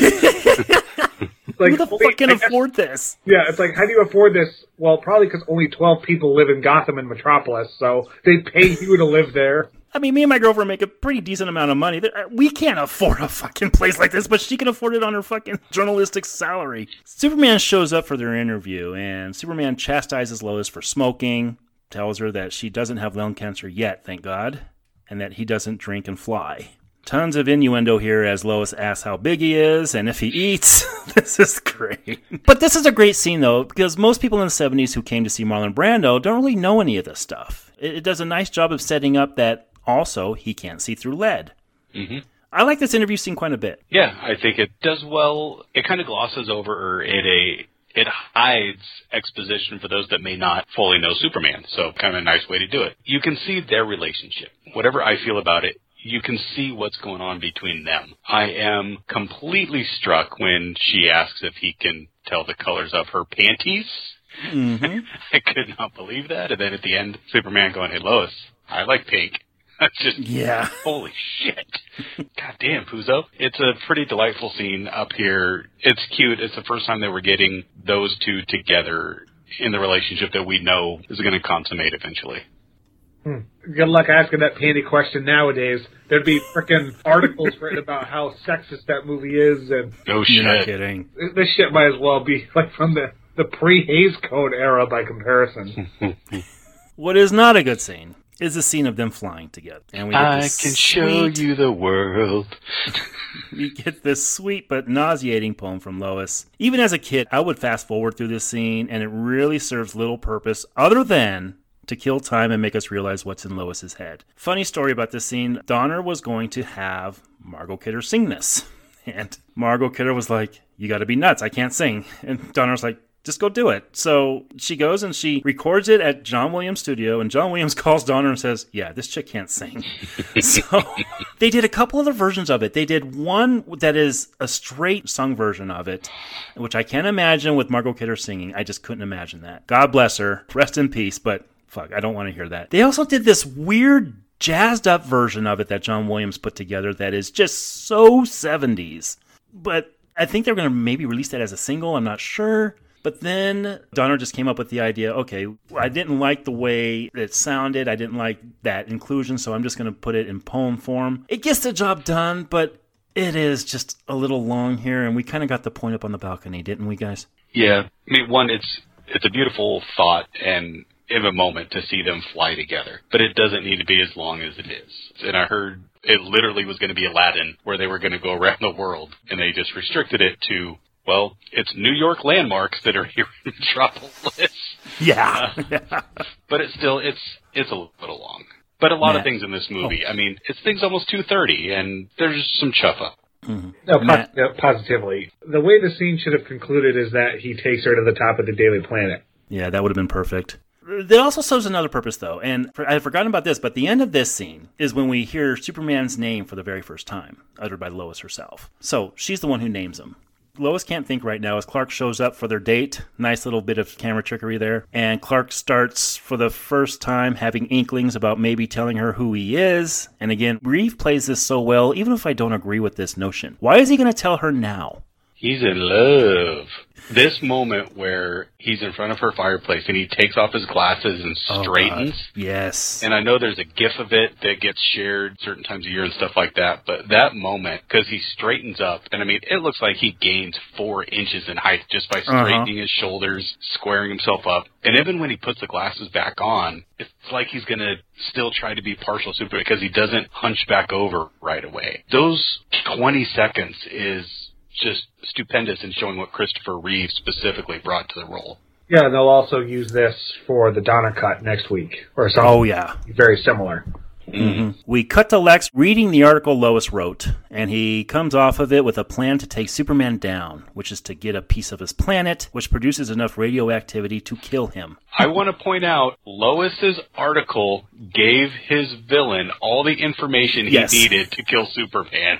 Kryptonite, lead, everything he needed. Mm-hmm. We then cut to Lex's plan in motion, and this just seems like Donner's having a bit of fun here as he crashes a car. And this car, he shows this car for quite a while here. The military is figuring a chest massage and mouth-to-mouth as a solution to Taskmaster on the ground unconscious. And we get more Otis buffoonery as he writes the vector number down on his arm wrong, and they have to go back again to get it. And this is actually what causes that second missile. It's the fact that fucking Lois wrote it down wrong. Okay, this part, this is when it gets a little too slapsticky, or a lot too slapsticky. With even the music, it suddenly feels like it. It's just, I don't know. And then when they find out they screwed up one missile, hey, look at that! Now the Army's got a missile too. Yeah, what a fucking coincidence! You could have just said that they had the plans for the missiles. You did not have to go through all this. And I think that Donner, again, is trying to inject a little bit of comedy here after the sweetness of the last scene. I get it, but oh boy. Welcome, friend Adam. I've been waiting for you to come to my This is the kind of bumbling stuff that I think wears on me the most. I get the movie is elevated in its humor and it's trying to be broad, but Lex Luthor would not have someone this incompetent sticking around, even this version of Lex Luthor, unless they were trying to make some kind of comment about modern politics with nukes, which I highly dispute. This just does nothing for me. We see Jimmy take some pictures of a dam as Lois drives with somebody angry that the land in California is being bought. Clark, meanwhile, he's getting a lecture from Perry White as Lex gets to Clark through some kind of dog whistle, and he tells him that there's a poisonous gas about to wipe out the city if he doesn't come to see him. The one thing, real quick here, the one thing I like with this moment is it shows here that Luthor is smart and brilliant in his mind enough to do something like this. Like, this kind of conniving, evil, genius Lex Luthor is, I think, the kind that's kind of missing, and I think what Matt and I would both like, because, the dog whistle of Superman, you're the only one other than dogs that could hear at this frequency. That's a great trick right there. This causes Superman to leave Perry White as he's talking to him. And he falls out a window into another transformation, and he follows the whistle to the street. And I've really complimented the effects in this movie, but here's where I think they were thinking a little too much for their own good. This effect of him going underground, disco style, it just does not look good. What do you have, saws for feet? Like, this is just weird. More scenes from the uncut version, by the way. When he gets down here, Superman's going through more obstacles to get to Lex, including bullets, some fire, a sheet of ice. Why Lex would have this down here, I don't know, but it does show him to be invulnerable until the inevitable scene that we're going to see here in a few minutes. But I kind of missed this scene. Do you guys know the scene I'm talking about? Do you guys have any idea of this? Yeah, the gauntlet scene. Yeah. Superman running the gauntlet to get to Lex's lair. And it's only, about 3 minutes? But yeah, it's like bullets, fire, ice. Like, it's just trap after trap after trap until he gets in there. And I think you easily could have cut, you know what? You could have cut one of the missile sequences and had enough time to do it. It's a shame because, yeah, I've seen it restored, and I've seen it in the piecemeal version, and it's a fun little scene. It's an action scene at its part that we could kind of use it. So it's basically the opening of Raiders of the Lost Ark? Yes. Yeah, pretty much. Yeah, it kind of is. But in this cut, we see him barreling down the door, and I love the look on his face as Lex tells Otis to take his cape. It's just like, don't you fucking touch it, asshole. Don't tug on Superman's cape. Exactly. Nuggets. This was the only role I knew of Ned Beatty in until I became a teenager and watched Deliverance. But that's a whole different movie. that gives Lotso, Hug, and Bear a whole new meaning. You're not kidding. Of course, the gas bomb was a ruse, and this was just an excuse to go over Lex's diabolical plan to do what exactly? In order to get this plot in motion, Lex needs Superman to be out of commission. So, he says the detonator is in a lead box, but when Superman opens it, it ends up being a thing of kryptonite. And I'm going to compliment Reeve's performance again. I believe that this rock is flat out killing him with the way he's acting against it. Of course, he wears it like a pimp chain to throw him in the water, but I love the way Reeve's reacting here. Yeah, I believe that kryptonite is going to kill Superman. And as a little boy, I truly believe it is hurting him. There is no word or object in the pantheon of comics that I hate more than kryptonite, because it is just depending on who's writing or what form of media, the smallest morsel of kryptonite can knock out Superman. We've seen everything from this giant rock in this movie to the Batman-Superman crossover in the DC Bruce Timm universe, where Batman has a little sliver that he puts in a tiny Ziploc bag, puts it in front of Superman's face, and he's like, oh God, get it away. Like, all the way down to, like, we'll talk about a couple of movies down the road where, like, there's a giant kryptonite mountain that's the fight. I get with a character like Superman, you have to come up with some kind of weakness, but as a writer, it's the ultimate, all right, how can we take Superman out? Kryptonite. Anything else you can think of? We can make it blue. All right, fuck, let's go.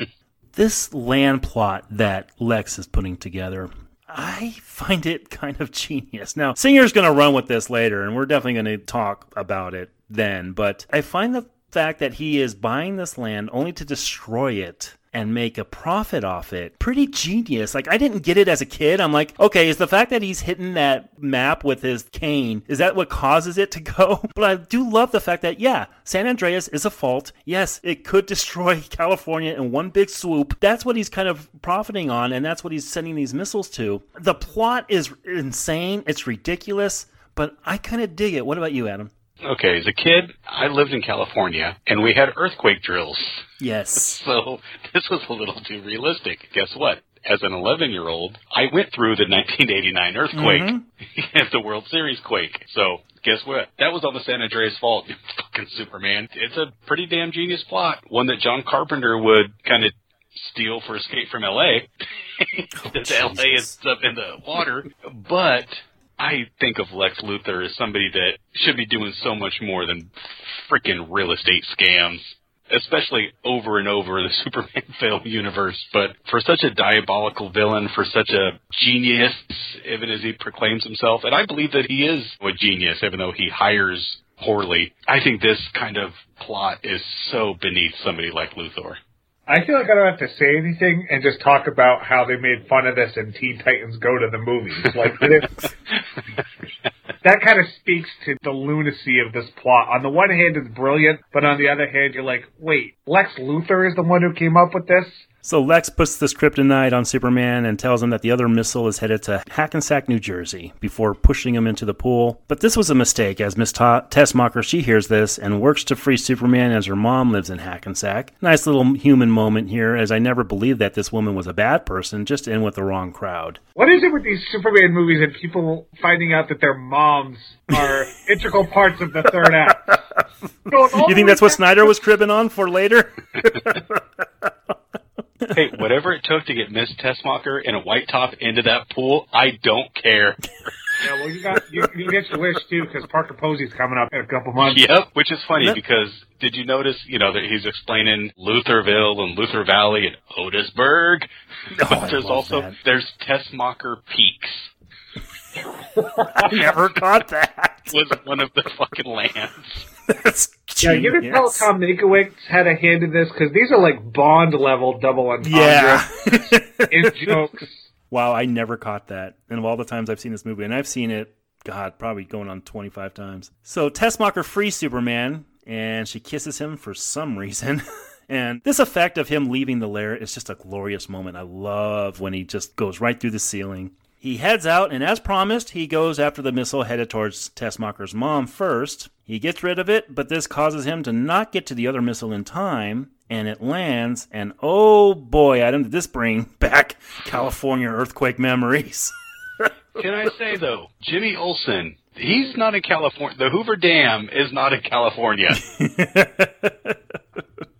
They're using a worse map than Luther's, because that is not where that thing is. No, it's near me. Yeah.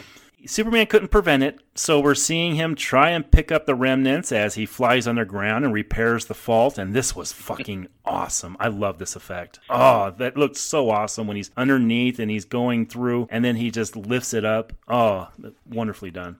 It's funny because for such a out of the realm of reality, and yeah, it's a comic book movie, but still, you're playing it mostly straight. Such a out of the realm of reality possibility, but it is still fun and fascinating to see him diving through the earth and literally picking back up the earth to repair the hole. It is, again, it's a general escalation of his powers. We saw it start small, and here it's as big as it's going to get. It's just amazing the way it's been written.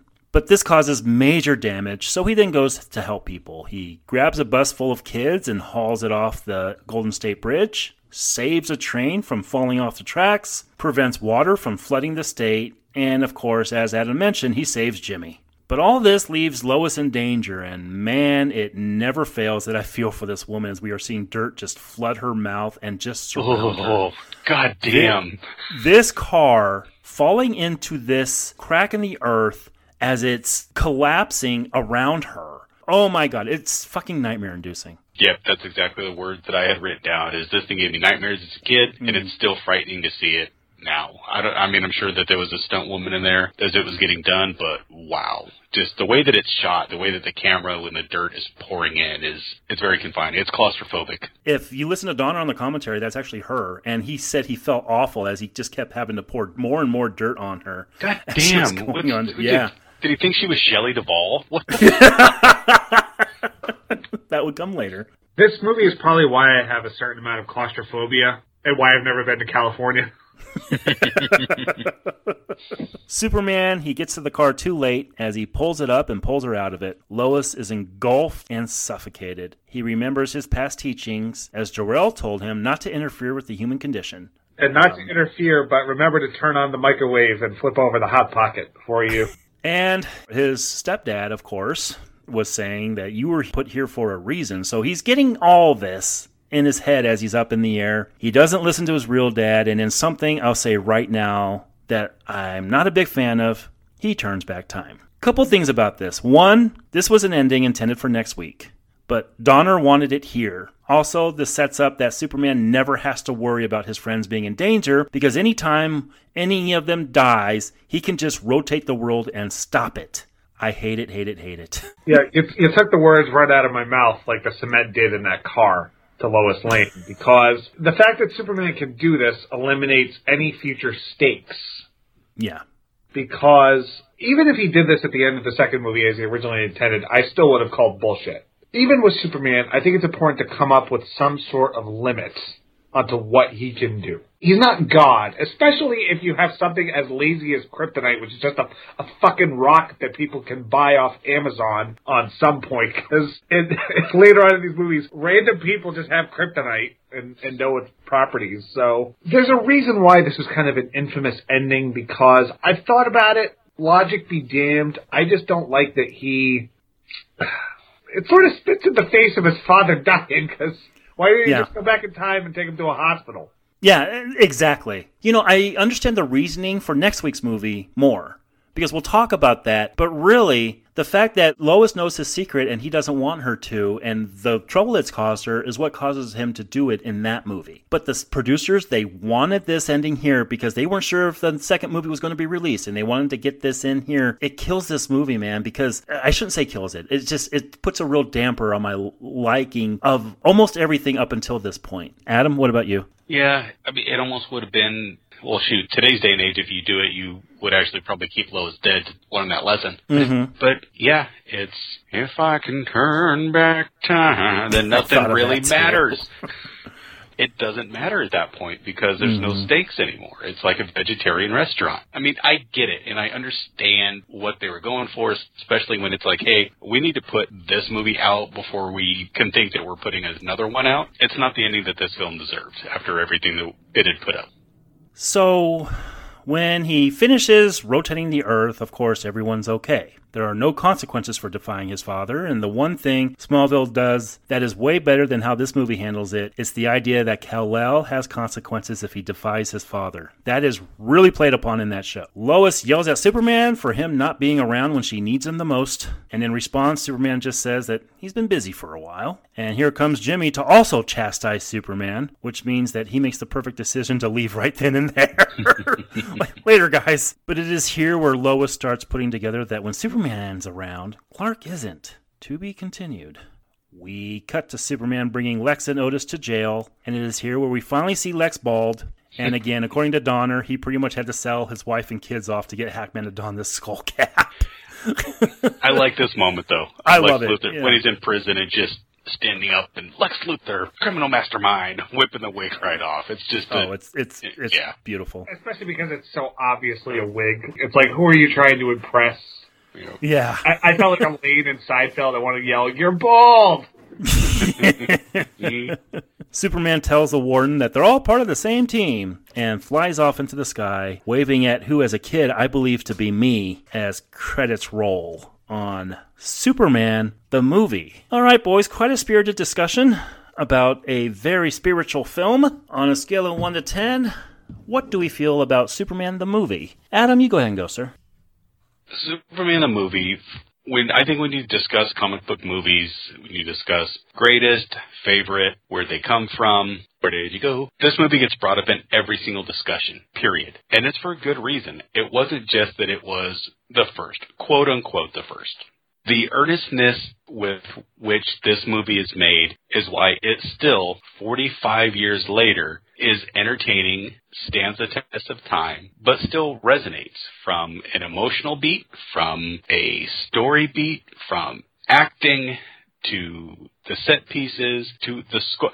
We got Matt to compliment a score, and that tells you something about this movie. There's issues throughout a little bit. It is not an action-packed movie. If you were to release this movie today, I don't think it would be well received. I don't think a lot of films in the 70s, though, would have that. It's definitely a different set of pacing. It's a different aesthetic. It's even different acting choices.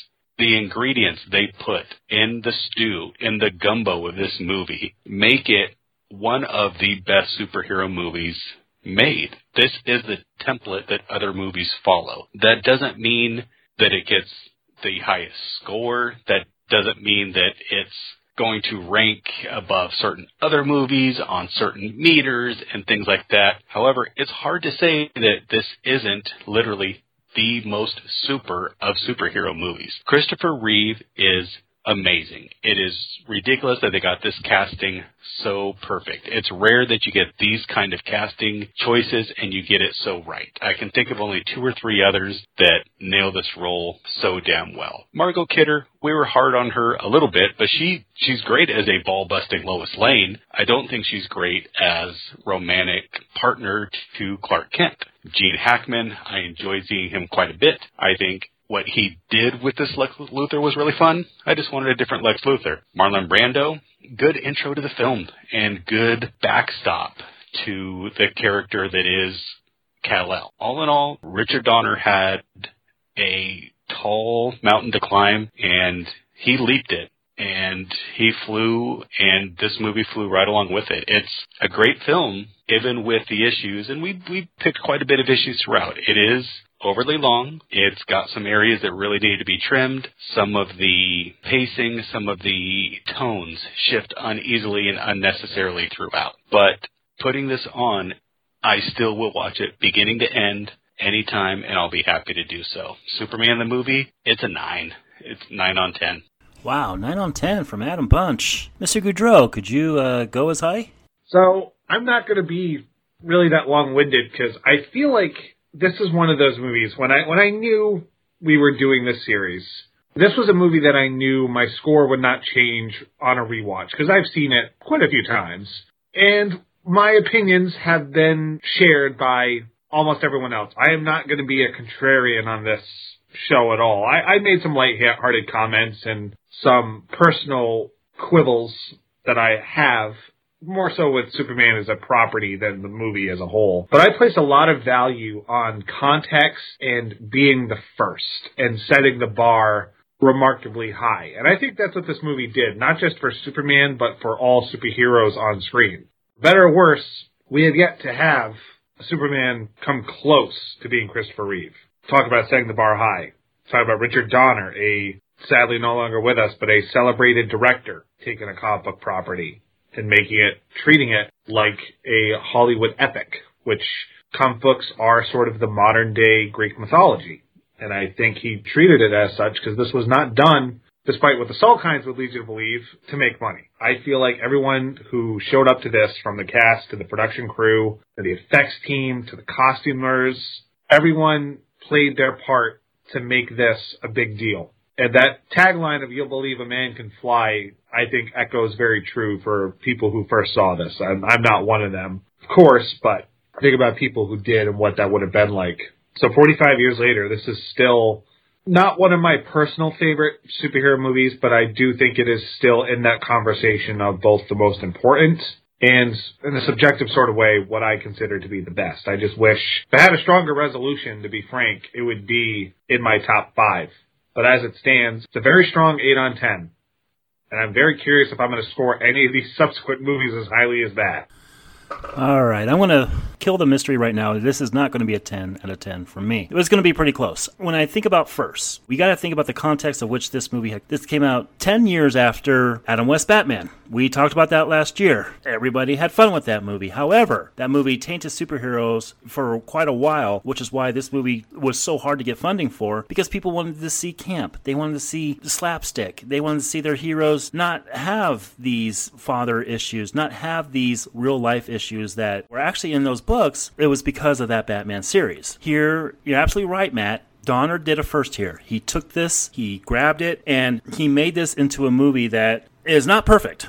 There are definitely missteps here, but not too many. I think Christopher Reeve, there is not going to be a better Superman. Probably not in our lifetime. Although I think Tom Welling came pretty close in that run of Smallville. I think he did pretty well, but we can probably talk about that at the end of this series. I think Gene Hackman, just like Jack Nicholson's Joker, he was a big-name star who came in, gave this some credibility, and with what he had to just be Gene Hackman to be that character, and he is fun every time he's on screen. Marlon Brando, a presence. He didn't really come to play if you ask Donner, and if you ask Christopher Reeve, he really didn't like working with Marlon Brando, even if he was excited to do so. But when you think about Superman's father, that's who I think of. Margot Kidder, I do love her spunk, and I do love her approach to this character. As a whole, this movie can be blamed for a lot of people who I hear, including one or two on this podcast, complain about origin stories. Why do we need origin stories? Well, this was the ultimate origin story, and it hit such a piece of my heart when I watched it as a kid and I watched it as an adult that, yeah, I will watch it anytime. Now, do I have Superman pajamas anymore? No. I'm not going to run around and pretend to be Superman anymore, but I will be taken back to a time when comic book characters were not real big on screen. We did not see these movies on screen. We did not see comic books every other week in the movie theater, every other month in the movie theater. This was what they gave us. They gave us a biblical epic, and yes, I do see the ties to the Bible. I do see the ties to Jesus in this movie. It is not hard to miss. But it's not a perfect movie. It is a 9 out of 10. Most of that is because of the heart, it's because of the score, because of the majestic direction that Donner gives us, and it's because of the mythos that they are still playing off of today. But this was not just one movie that they filmed. They filmed 2 movies in the course of this production. That second movie we'll be talking about next week, Superman 2. And oh, do we have things to talk about when it comes to Superman 2. Adam, what do you expect when we talk about Superman 2 next week?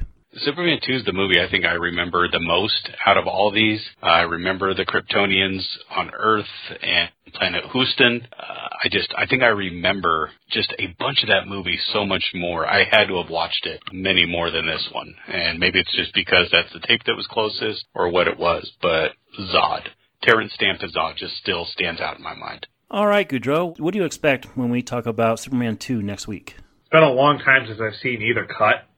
And to be honest, there's one cut I will watch 10 times over the other one, but I'm curious to do both. I, like Adam, have a very strong fondness for the Kryptonian villains.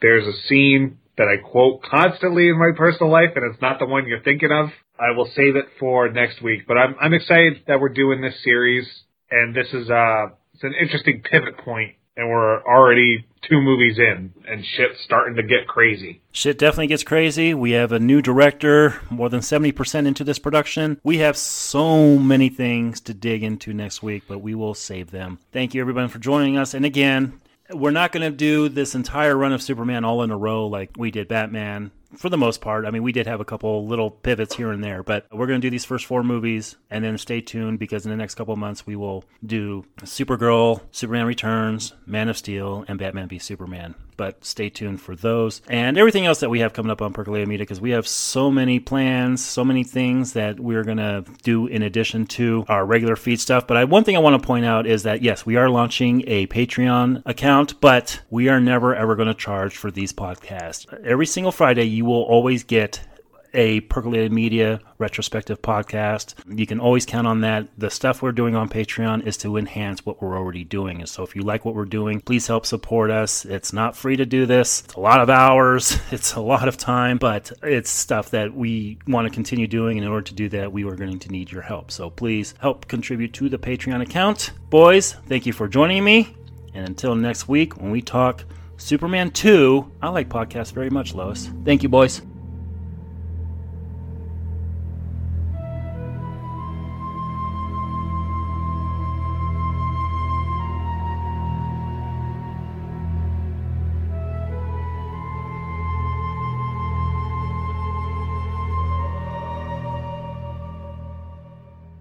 Well, once more, we survived the threat of war and found a fragile peace.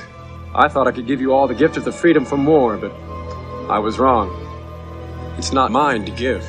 We're still a young planet. There are galaxies out there, other civilizations for us to meet, to learn from. What a brilliant future we could have. And there will be peace. There will be peace when the people of the world want it so badly that their governments will have no choice but to give it to them. I just wish you could all see the Earth the way that I see it. Because when you really look at it, it's just one world.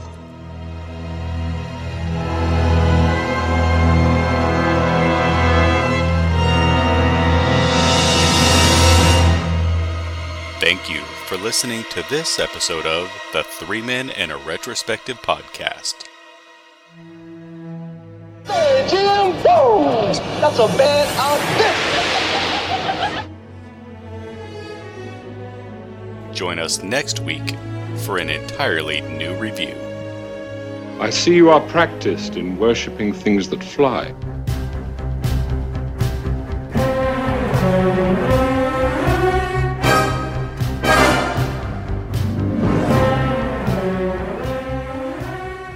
Three Men and a Retrospective podcast is produced by Garrett, Matt, Adam, and Nathan. Mind over muscle.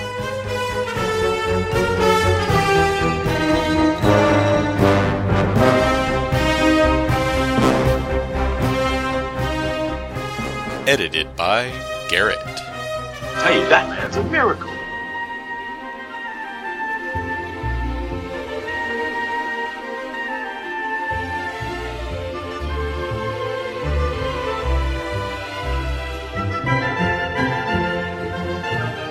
Voiceovers by Adam.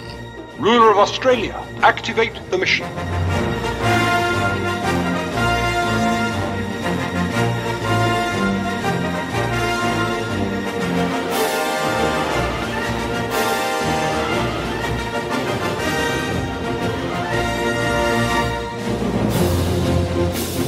The Three Men and a Retrospective podcast is for review and discussion, and all clips, music, and audio cues are used as such.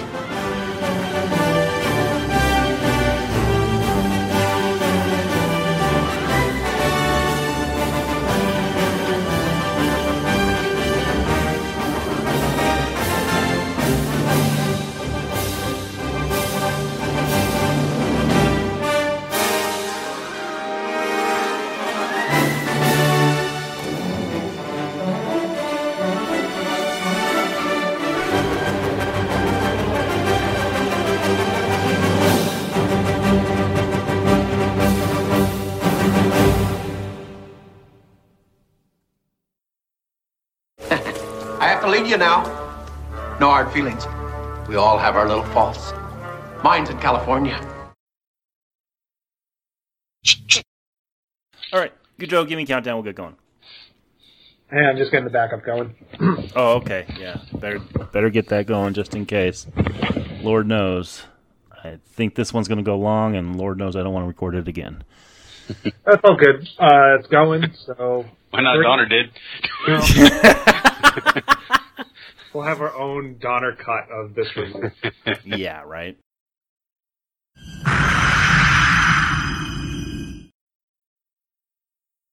There is the producer's cut, which I watched for that network TV version. That's 3 hours, and that's pretty much everything the producers just threw on, and they threw... Oh, thank you, honey. Go ahead, put it right there. Jen just got home.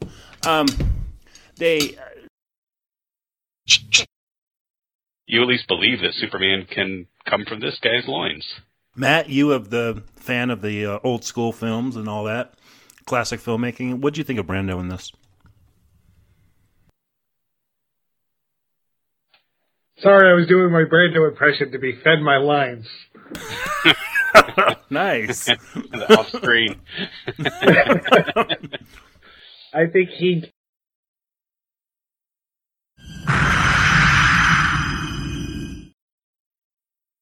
To me, this is like the equivalent of Uncle Ben dying by a random act of violence. That Superman, for all of his power, cannot save his father because there is no superpower that can combat mortality and what makes people human. That's the ultimate tragedy of Superman in certain ways. But also, there is the... I don't know how to really articulate this, but I guess I'll give it my best shot that... best shot. Sorry, Uncle Ben. I'm so sorry. It's that there's the whole... you know what? I'm going to save it for when we get to Man of Steel. All right. Oh, there's a tease. It's just a very I need to leave, and suddenly we're at the North Pole. Matt, same. Yeah, and knowing that this is sort of Jor-El's shrine, where his residence is, he should have walked in and said, "Oh, I wish you were the pizza delivery boy." Sometimes I really regret throwing it to you. Clark. I need butter. Clark. And I wish to consummate it, they went up to the top of the Daily Planet. Yeah. Not in that way, like... Oh, okay. Yeah, just to finish by landing up there. Yeah. Say that again, because I really stepped on it. Go ahead. The way the scene should have concluded is that he takes her to the top of the Daily Planet. it doesn't matter at that point because there's no stakes anymore. It's like a vegetarian restaurant. And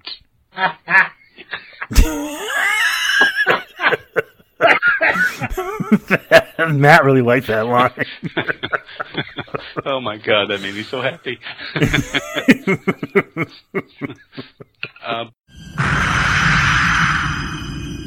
Wow, 9 on 10 from Adam Bunch. Mr. Goudreau, could you go as high? Well, he was talking about something really long and needed to be trimmed. I thought he was talking about my Valentine's Day yesterday. I thought they were going to say his review. No, I'm just kidding. Go ahead. I guess it died of acid indigestion.